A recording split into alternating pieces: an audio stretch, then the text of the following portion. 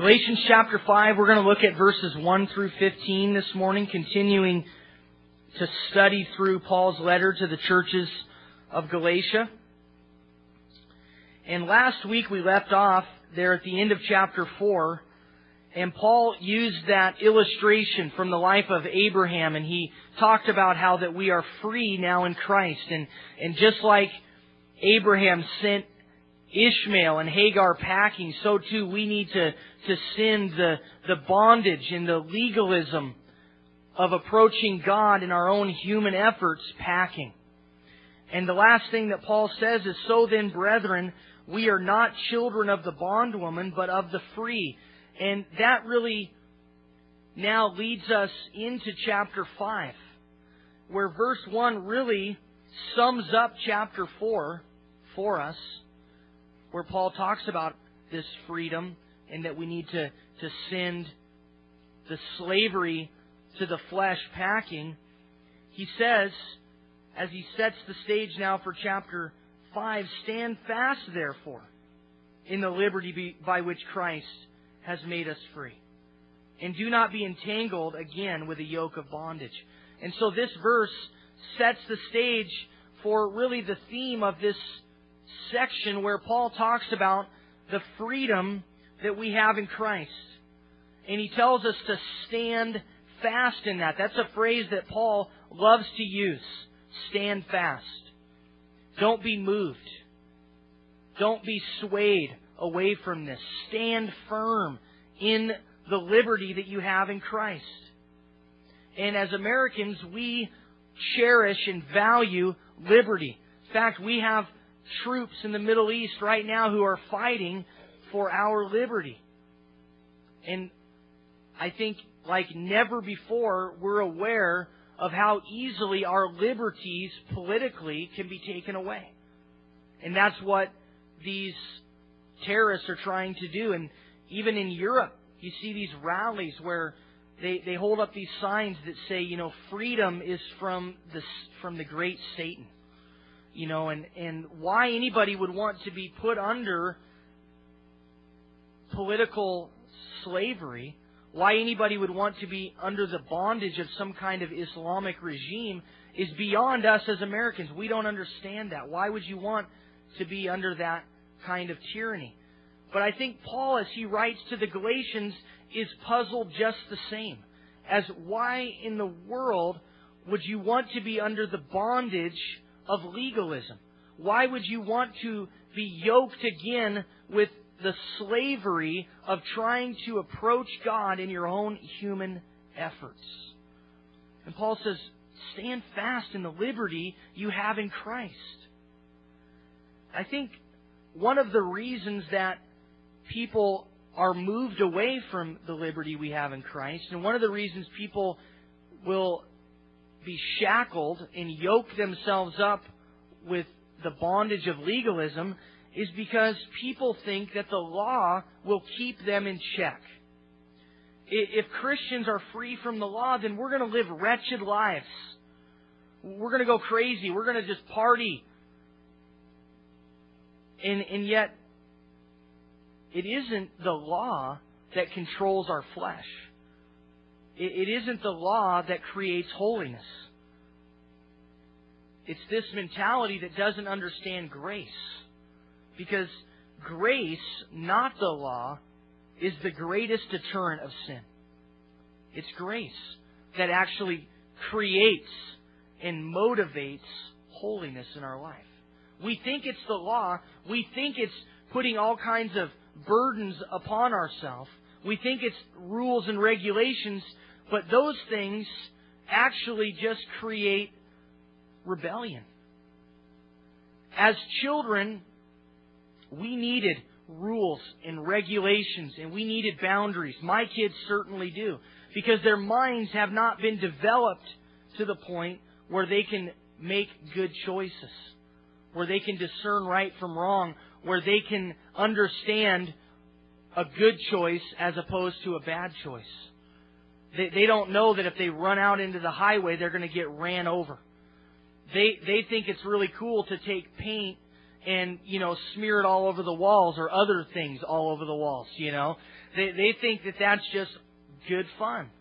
They think it's great to throw rocks at my truck, They don't understand. They don't understand making good choices.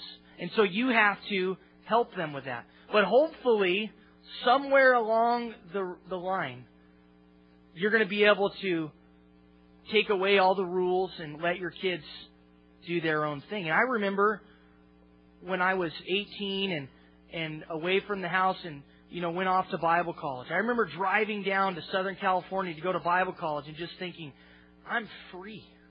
I don't have to, be home at a certain time. I don't have to call anybody. I don't have to mow the yard. I don't have to do anything except what I choose to do. And it was just like amazing, It's like spreading your wings and flying, And there should come a point where you let your kids do that. And you allow them to do that. And the same is true in that we at one time, or at least people at one time, were under the law. The law served as a guardian. The law served as a tutor. But then when Jesus came, He fulfilled the law. He set people free. And how ridiculous to be put back under that kind of bondage. It would be like a child saying, I want to be under those rules and regulations and guidelines again. I want you to tell me when to be home, and I want to have to come over and mow the yard. I want to spend my Saturday doing whatever Dad wants me to do around the house. That would be crazy. And it's the same in relationship to the law and grace. Why, once you've been set free, would you want to be put under that kind of burden again? Paul is just puzzled by this. He doesn't understand. And so the theme of our text this morning is freedom. It's liberty. And freedom is the state of being free or at liberty rather than in confinement. It's exemption from external control, interference, and regulation. And so in verse 1, Paul sets the stage for the 3 points that we're going to see in this section. We're going to see that we're free from approaching God by the law. We're free from that.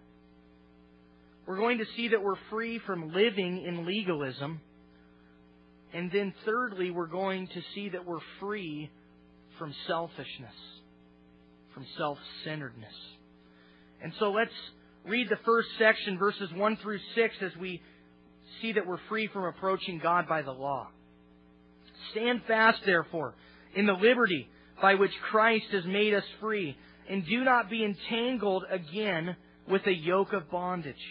Indeed, I, Paul, say to you that if you become circumcised, Christ will profit you nothing.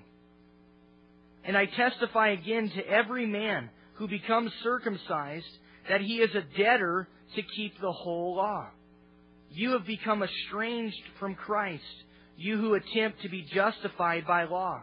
You have fallen from grace. For we, through the Spirit, eagerly wait for the hope of righteousness by faith. For in Christ Jesus, neither circumcision nor uncircumcision avails anything, but faith working through love. And so Paul makes it very clear here that we are free from approaching God by the law. He says, if you become circumcised, Christ will profit you nothing. Now, obviously, Paul is not opposed to circumcision as a practice specifically. That isn't the issue.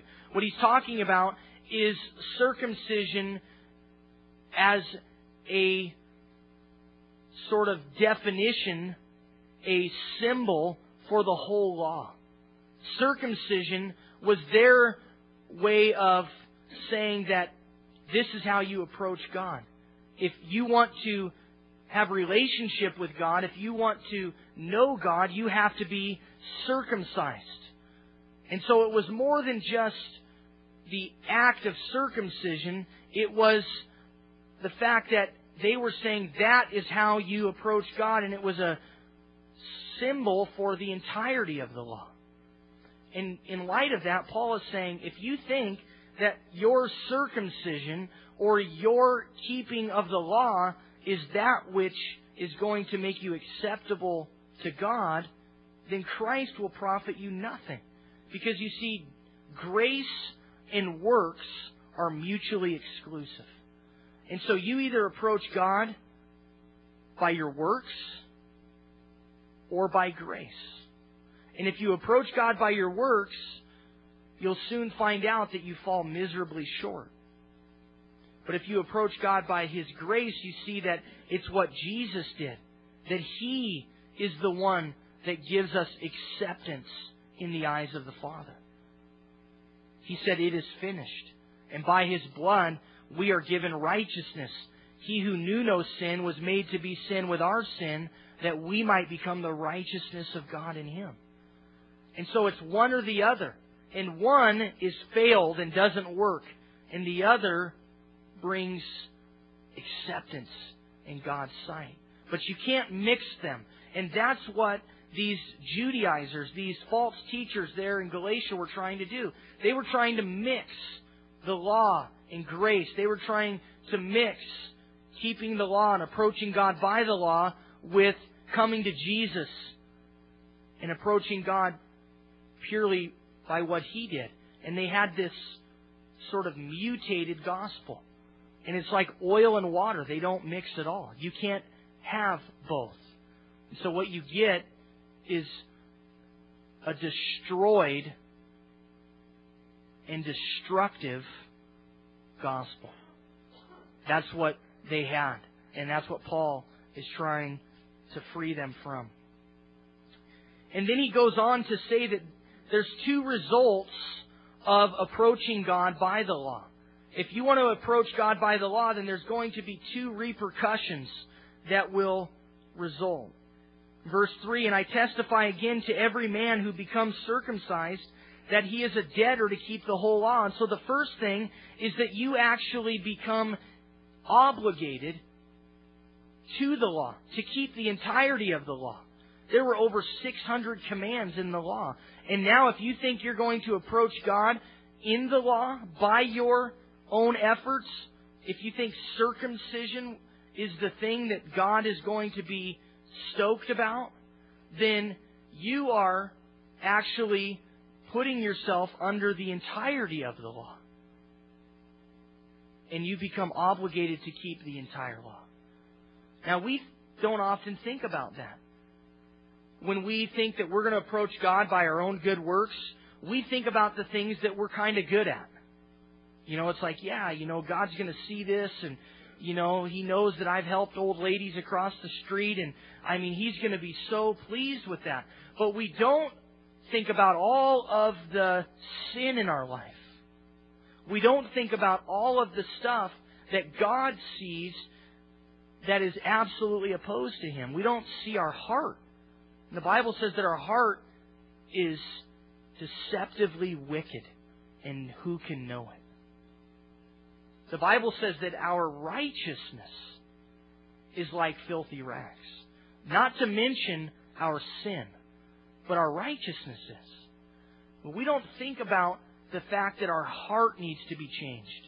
And that's the problem with legalism, and that's the problem with approaching God by your own human efforts, is that we only think about the exterior stuff. That was the Pharisees. They wanted people to see that they prayed a lot, that they gave money, that they were really righteous externally. But Jesus saw through that facade. He saw their hearts. And Jesus sees through the facade of our own lives, and He sees our heart. You can put a nice face on a building, but if the inside is dilapidated and full of mold and rats and walls are falling apart and the floor is caved, and it's sloped, you can put the nice facade on the building, but it doesn't make it a structurally sound building, it doesn't make it a valuable building. It still needs to be torn down, no matter what you do to the outside. You can put a coat of paint on a crummy building, and it's still a crummy building. And we try to put a coat of paint on this life, and we try to look good. But God sees through all of that, and He sees our heart. And only Jesus can change our heart. And that's what He wants. Our human nature is to try to change the outside of things, and yet it's an effort in futility. And so the first thing that happens is that you are indebted to keep the whole law. You have to keep everything. And the second thing that happens is that you separate yourself from Jesus. If you want to approach God by the law, you separate yourself from Jesus. He says in verse 4, "You have become estranged from Christ, you who attempt to be justified by law. You have fallen from grace." These guys came into the church and churches of Galatia, and they were telling them, hey, do you want to be close to the Lord? This is how you can do it. Do you want to be close to Jesus? Well, here's how you can do it. This is the way. When in fact, it brought them further away from Jesus. See, we think that legalism and approaching God in our own efforts is something that will make us more holy and more righteous and closer to God. But in fact, it drives us away from Him. And that's what Paul makes clear here. And it's sad. The thing that we think will make us more acceptable to God actually makes us opposed to God. Trying to come to Him in your own human efforts and works makes you an enemy of God. And we don't often think about that. We don't often think about the fact that our righteousness is not something that is appealing to God. It's not something that God wants to see us trying to relate to Him by. It's Jesus and Him alone. Otherwise, we're an enemy of God. And it's really sad when you see someone that knows the Lord and Jesus is in their heart, but they're still trying to relate to God in their own efforts. And they're still bound up with rules and regulations. And again, it's like an adult who at 40 years old decides he's going to move back in with mom and dad, live in the basement, and have them tell him what to do. It's just not right. It's just weird. And that's just like trying to relate to God by the law as a believer. It estranges you from Christ. It makes you opposed to God. Separates you from grace. For we through the Spirit eagerly wait for the hope of righteousness by faith. For in Christ Jesus neither circumcision nor uncircumcision avails anything. And I love that. So not only is it circumcision that does not avail anything or that has no merit in God's eyes, but uncircumcision doesn't either. And so don't be prideful about your liberty, in other words. Don't think that you're really set apart and more spiritual because you're not under the law. It's neither one of those things. It's a balance of just coming to Jesus. That's what God wants, by faith, working through love. And so the first point we see is that we're free from approaching God by the law. The second thing that we see in verses 7 through 12 is that we're free from living in legalism. Now, initially, maybe those points don't seem to be distinct. Free from approaching God by the law, free from living in legalism. But here's the point. The first thing that we see is people who are approaching God personally by the law.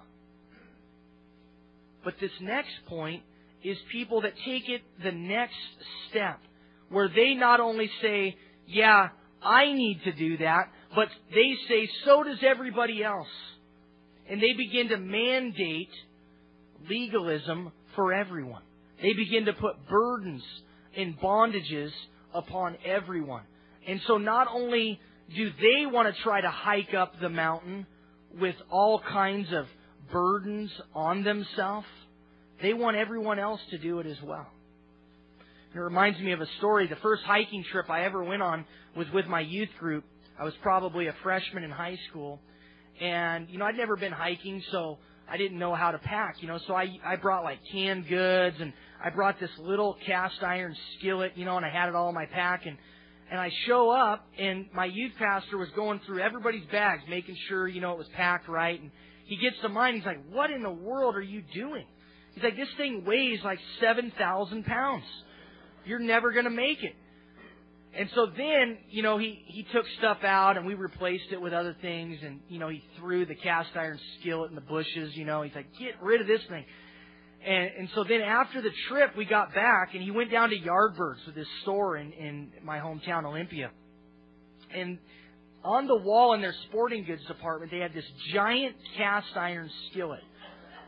And so he said, "Hey, could I borrow that? I want to get a picture." So they took it down. He got this little tiny pack, like a little kiddie backpack. And he took a picture of him holding the skillet up, trying to cram it into the bag, right?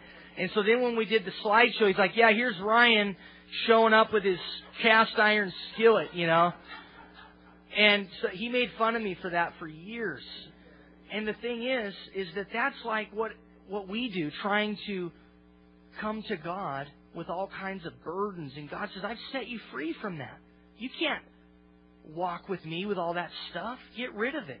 But these false teachers were not only content with doing that themselves, they wanted everybody else to be packing those burdens around as well. Misery loves company.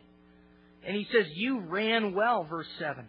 "Who hindered you from obeying the truth?" Paul loved to use the illustration of running. We're in a race, and he says, "You were running well. You were doing great. You were just trucking along. And somebody has thrown you off course. Someone is hindering you." It reminds me of some time back, it's probably 20 years ago, but you remember there was this guy, he's about to finish a marathon. He's winning the marathon.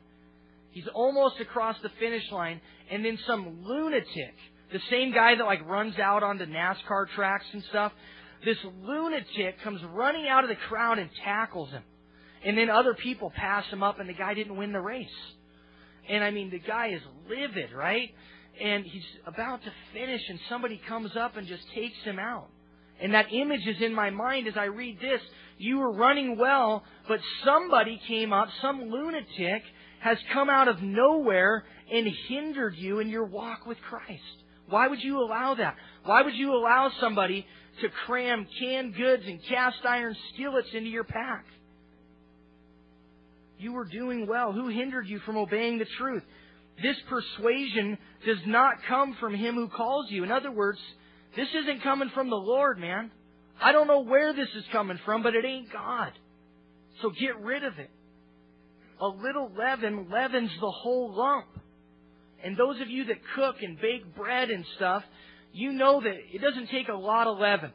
Just a little bit of yeast. And you got rising going on, right?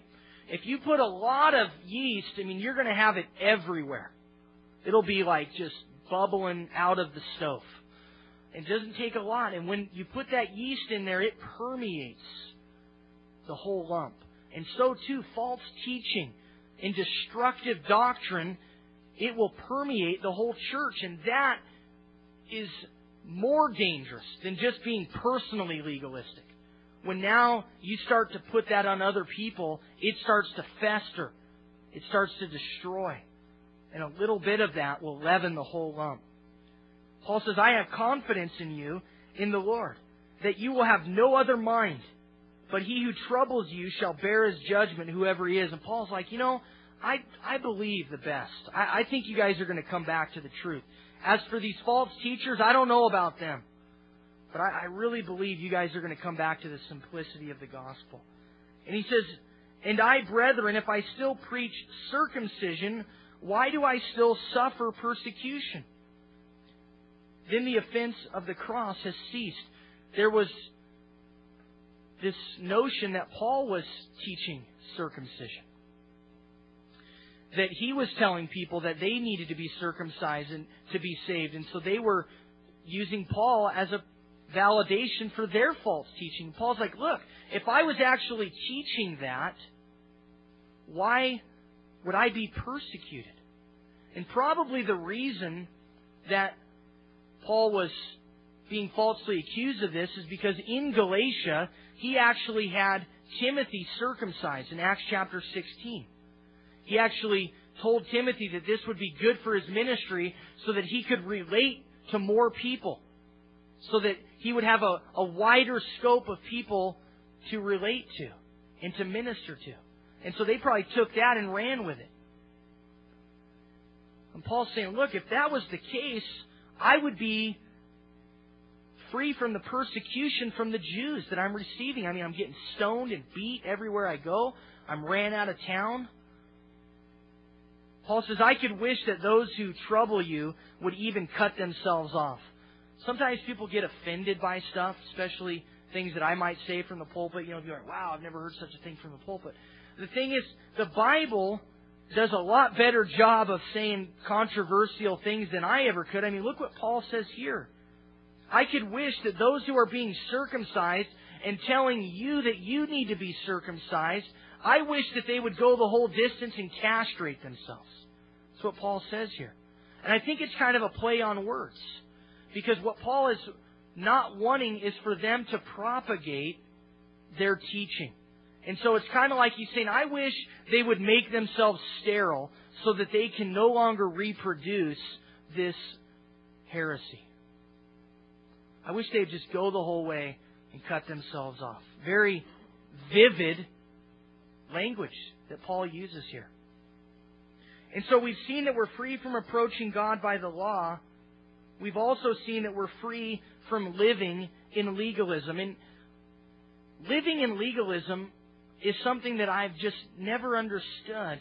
But as we read this, it doesn't really capture how we would live in legalism today. It doesn't really capture that because nobody is going around telling you to be circumcised, especially if you're a woman today, right? It doesn't really apply.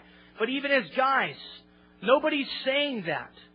I mean, when was the last time you had somebody ask you, hey, are you circumcised? And I've always wondered, even like back then, did they actually ask people this?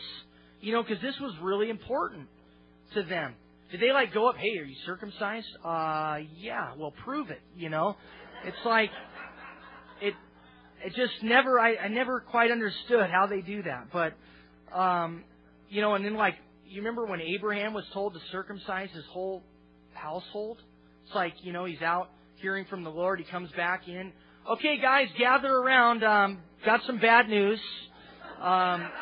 You know, I mean, I just, you know, and it's just like Timothy here. I mean, how did Paul break that to Timothy? Hey, bro, you know, let's go on a little walk here.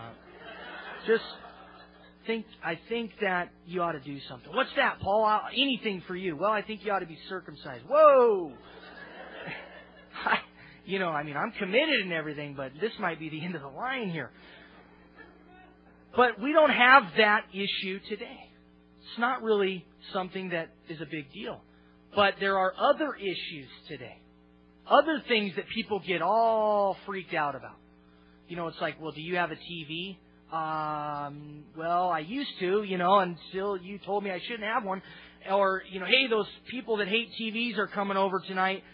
Cram the TV in the closet, you know, hide it. You know, or, yeah, I've got a TV, but we don't have cable. We just watch movies. You know, that's the big one that people like to say. Or, you know, I drive a clunker. I'm more righteous because I don't have a nice car. I drive a clunker. I live in a trailer down by the river. You know, and as if that makes you more spiritual or more righteous because you do these things. Or another big one is, well, I homeschool my kids, and so that makes me more righteous than people that don't. And you can actually have these factions and this friction that will go on between people because they think that they're more righteous because they do these things, because they don't have a TV, because they drive a clunker that breaks down every day, or because they live in a trailer down by the river, or, their kids don't go to the evil school sponsored by the government, and we think that we're more righteous because of that. I remember in Bible college, there was this whole group of kids that came from this church that had just started out of a little Bible study in the guy's backyard. The guy had a Bible study going. Before he knows, he's got like 500 young adults coming, and it was a church. Well, they were totally immature, and they didn't really understand ministry, and things were just kind of going haywire. And there was this whole group of kids at school that he had sent, and it just so happened that I was there during that time. And these kids really thought that they were more spiritual than everybody else because of the things they would do. And they would go out in the woods, and they would seek God. And I was on security. And one night, I'm like locking down the facility, and I see this whole group of these kids coming out of the woods. I'm like, hey, what are you guys doing? It's like 2 a.m. Oh, we've been seeking the Lord, brother. We've been worshiping, and we've been reading the Bible, and I'm like, well, that's really cool, but the thing is curfew's midnight, and it's 2 a.m. You guys are rebelling. Oh, don't judge us, brother. We're seeking God. And I remember this other kid, he got up for devotions, and every morning we would have devotions and worship, and it was like chapel, right? And this kid gets up there, this guy, and he says, you know what? I'm failing all my classes because all I do is seek the Lord. And I'm thinking, well, why are you even here? You can do that at home, And then he's like, and I've been fasting for 2 weeks, and I've lost 30 pounds. And I'm like, isn't there something about, not talking about if you're fasting or not, And he just went on and on with all this stuff, basically putting burdens on people, that he was more spiritual than everyone else. And it wasn't long after that he got kicked out of school. But there was this whole group of students that thought they were better than everybody else. And legalism does that. I don't do this. I do that. I don't go here. I do go here. I'm not a part of this. I am a part of that. And it can make you think that you're more spiritual. And that's the next point that Paul develops here. He says, look, if you really want to keep the law, then the law is summed up by loving people. See, you think you're keeping the law by being circumcised, at least they did, and by keeping all of these external commandments of God. And today people think they're doing really good because they don't have a TV, or they homeschool their kids, or, they whatever they do. And, they fast for 2 weeks and lose 30 pounds. Man, I'm more spiritual than everybody else. And Paul says, if you really want to keep the law, here's how you'll do it. You'll do it by getting your eyes off yourself, quit being so selfish, and start loving people. Start ministering to people. Start blessing people. Love fulfills the law. See, there were 600 commands. And then Micah said, who has shown thee, O Lord, but to do justly, to love mercy, and to walk humbly with your God. That's how you can relate to God. That's what God requires. He took 600 commands and He sort of shrunk them down into 3. And then 400 years later or so, Jesus comes on the scene and He says, you want to know God? Here's the thing. Love the Lord with your whole being and love people. That fulfills the law. And then now Paul here in Galatians even simplifies it further. He says, look, if you want to relate to God, if you want to fulfill the law and know the Lord, then here's the thing. Love people. Love your neighbor as yourself. And we don't often think that that is how we can fulfill the law. We think it's by doing this or not doing that. And what that creates is not love, but division. Paul says, but if you bite and devour one another, beware lest you be consumed by one another. See, that's what legalism does. It destroys. It's a little bite here. It's a little comment there. And how many people have been literally destroyed by people who are, judging them and looking down on them. I remember early on in my Christian walk, the church I was going to, there was this whole sort of group of homeschooling parents. And they thought they were better than everybody else in the church. The moms wear skirts down to their ankles with tennis shoes, and they didn't talk to anybody else. They were better than everybody else. And they had their own little newsletter that went out to everybody, like Homeschooling Times or something. And we had this home group, and there was a couple of the families from this group that came to the home group, and I was in charge of the kids. And I remember thinking, these kids are not normal. There's something wrong with these children. What is going on here, And it's not homeschooling. Homeschooling's great. But it's not that. It's making your kids feel like they're better than everybody else because you do this. Because we don't send you to the great Satan. We do the more righteous thing. And that creates this spiritual pride that can result. And it's really sad. Or people that, don't have a TV and they judge people that do. Or all the other things we talked about.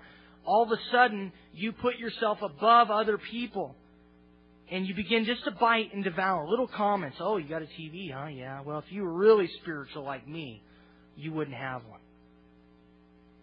Oh, you got a car there, huh? Well, if you were really spiritual like me, you'd drive a clunker and you'd give that payment to missions.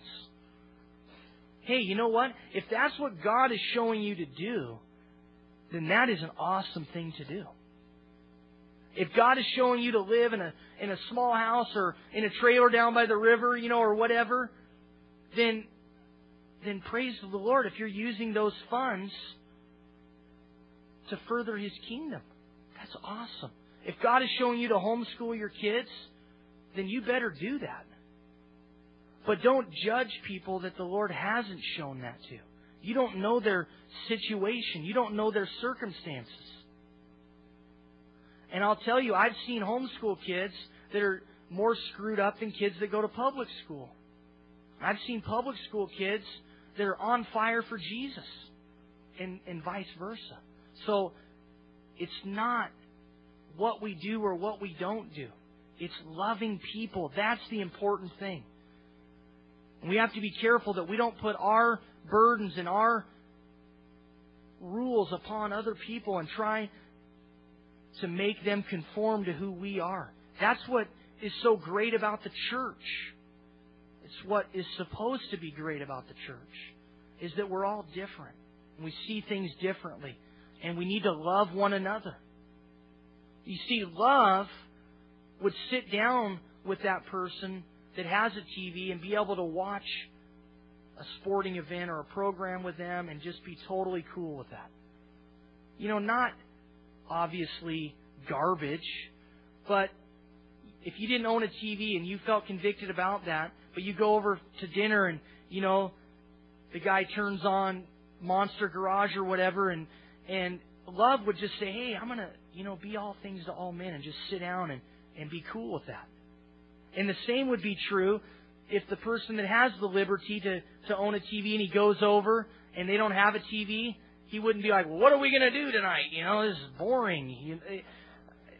You see that love just accepts people for the way they are. And that's how the church should be. But what we do is we bite and we devour. And we make little comments. Well, your kid wouldn't be doing that if they were homeschooled, like my kids.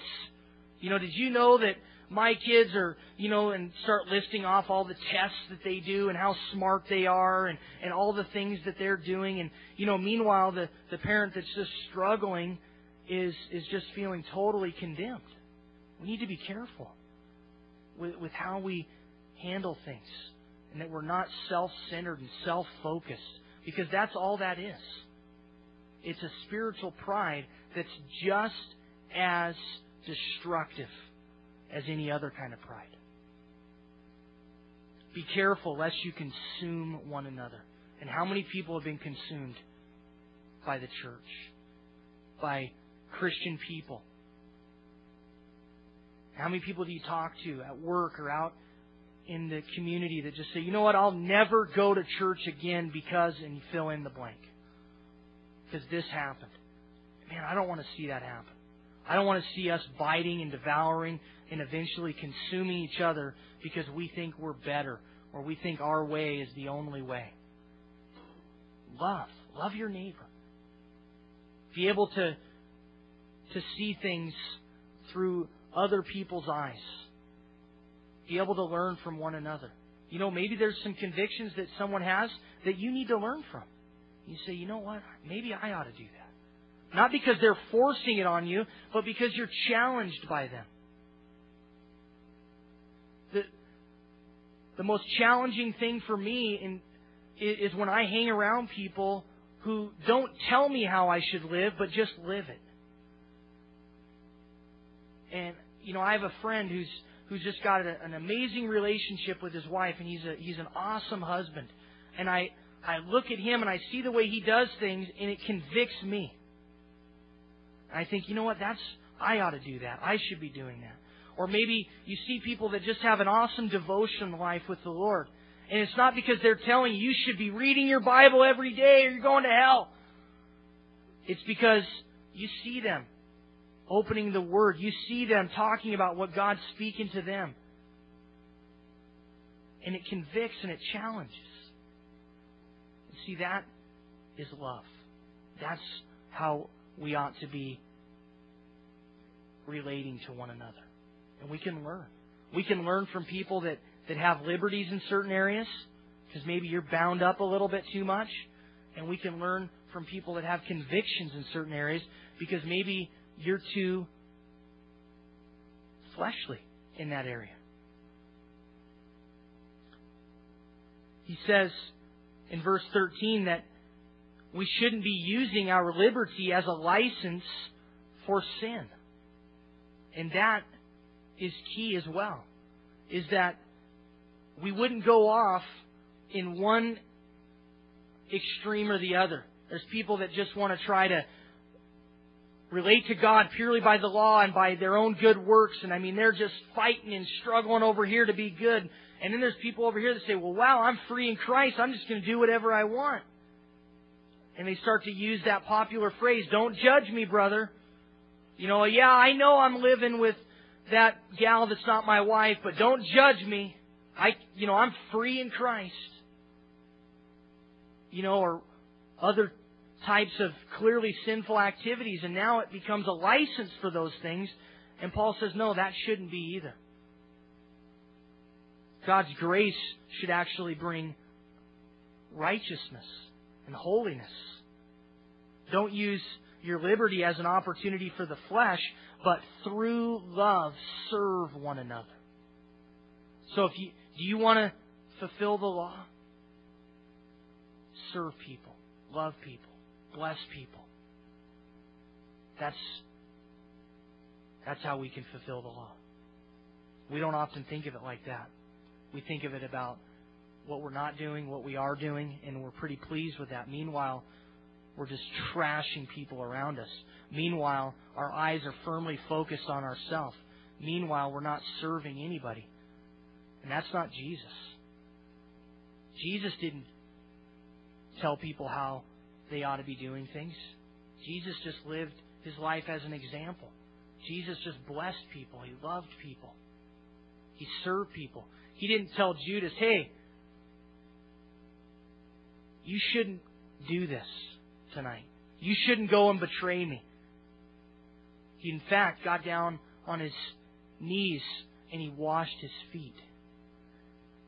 If there was anything that was going to deter Judas from what he was about to do, that would have been it. And even that didn't work. So do you think a lecture would have been more effective? Absolutely not. Judas was going to do what he was going to do. But Jesus set the example for us. Serve, love, bless. If you want to make a difference in people's lives, that's how you'll do it. Not by telling them what to do, not by condemning them, not by telling them how great you are and how horrible they are. No, just love them. Bless them. Be an example. Let's stand and pray together.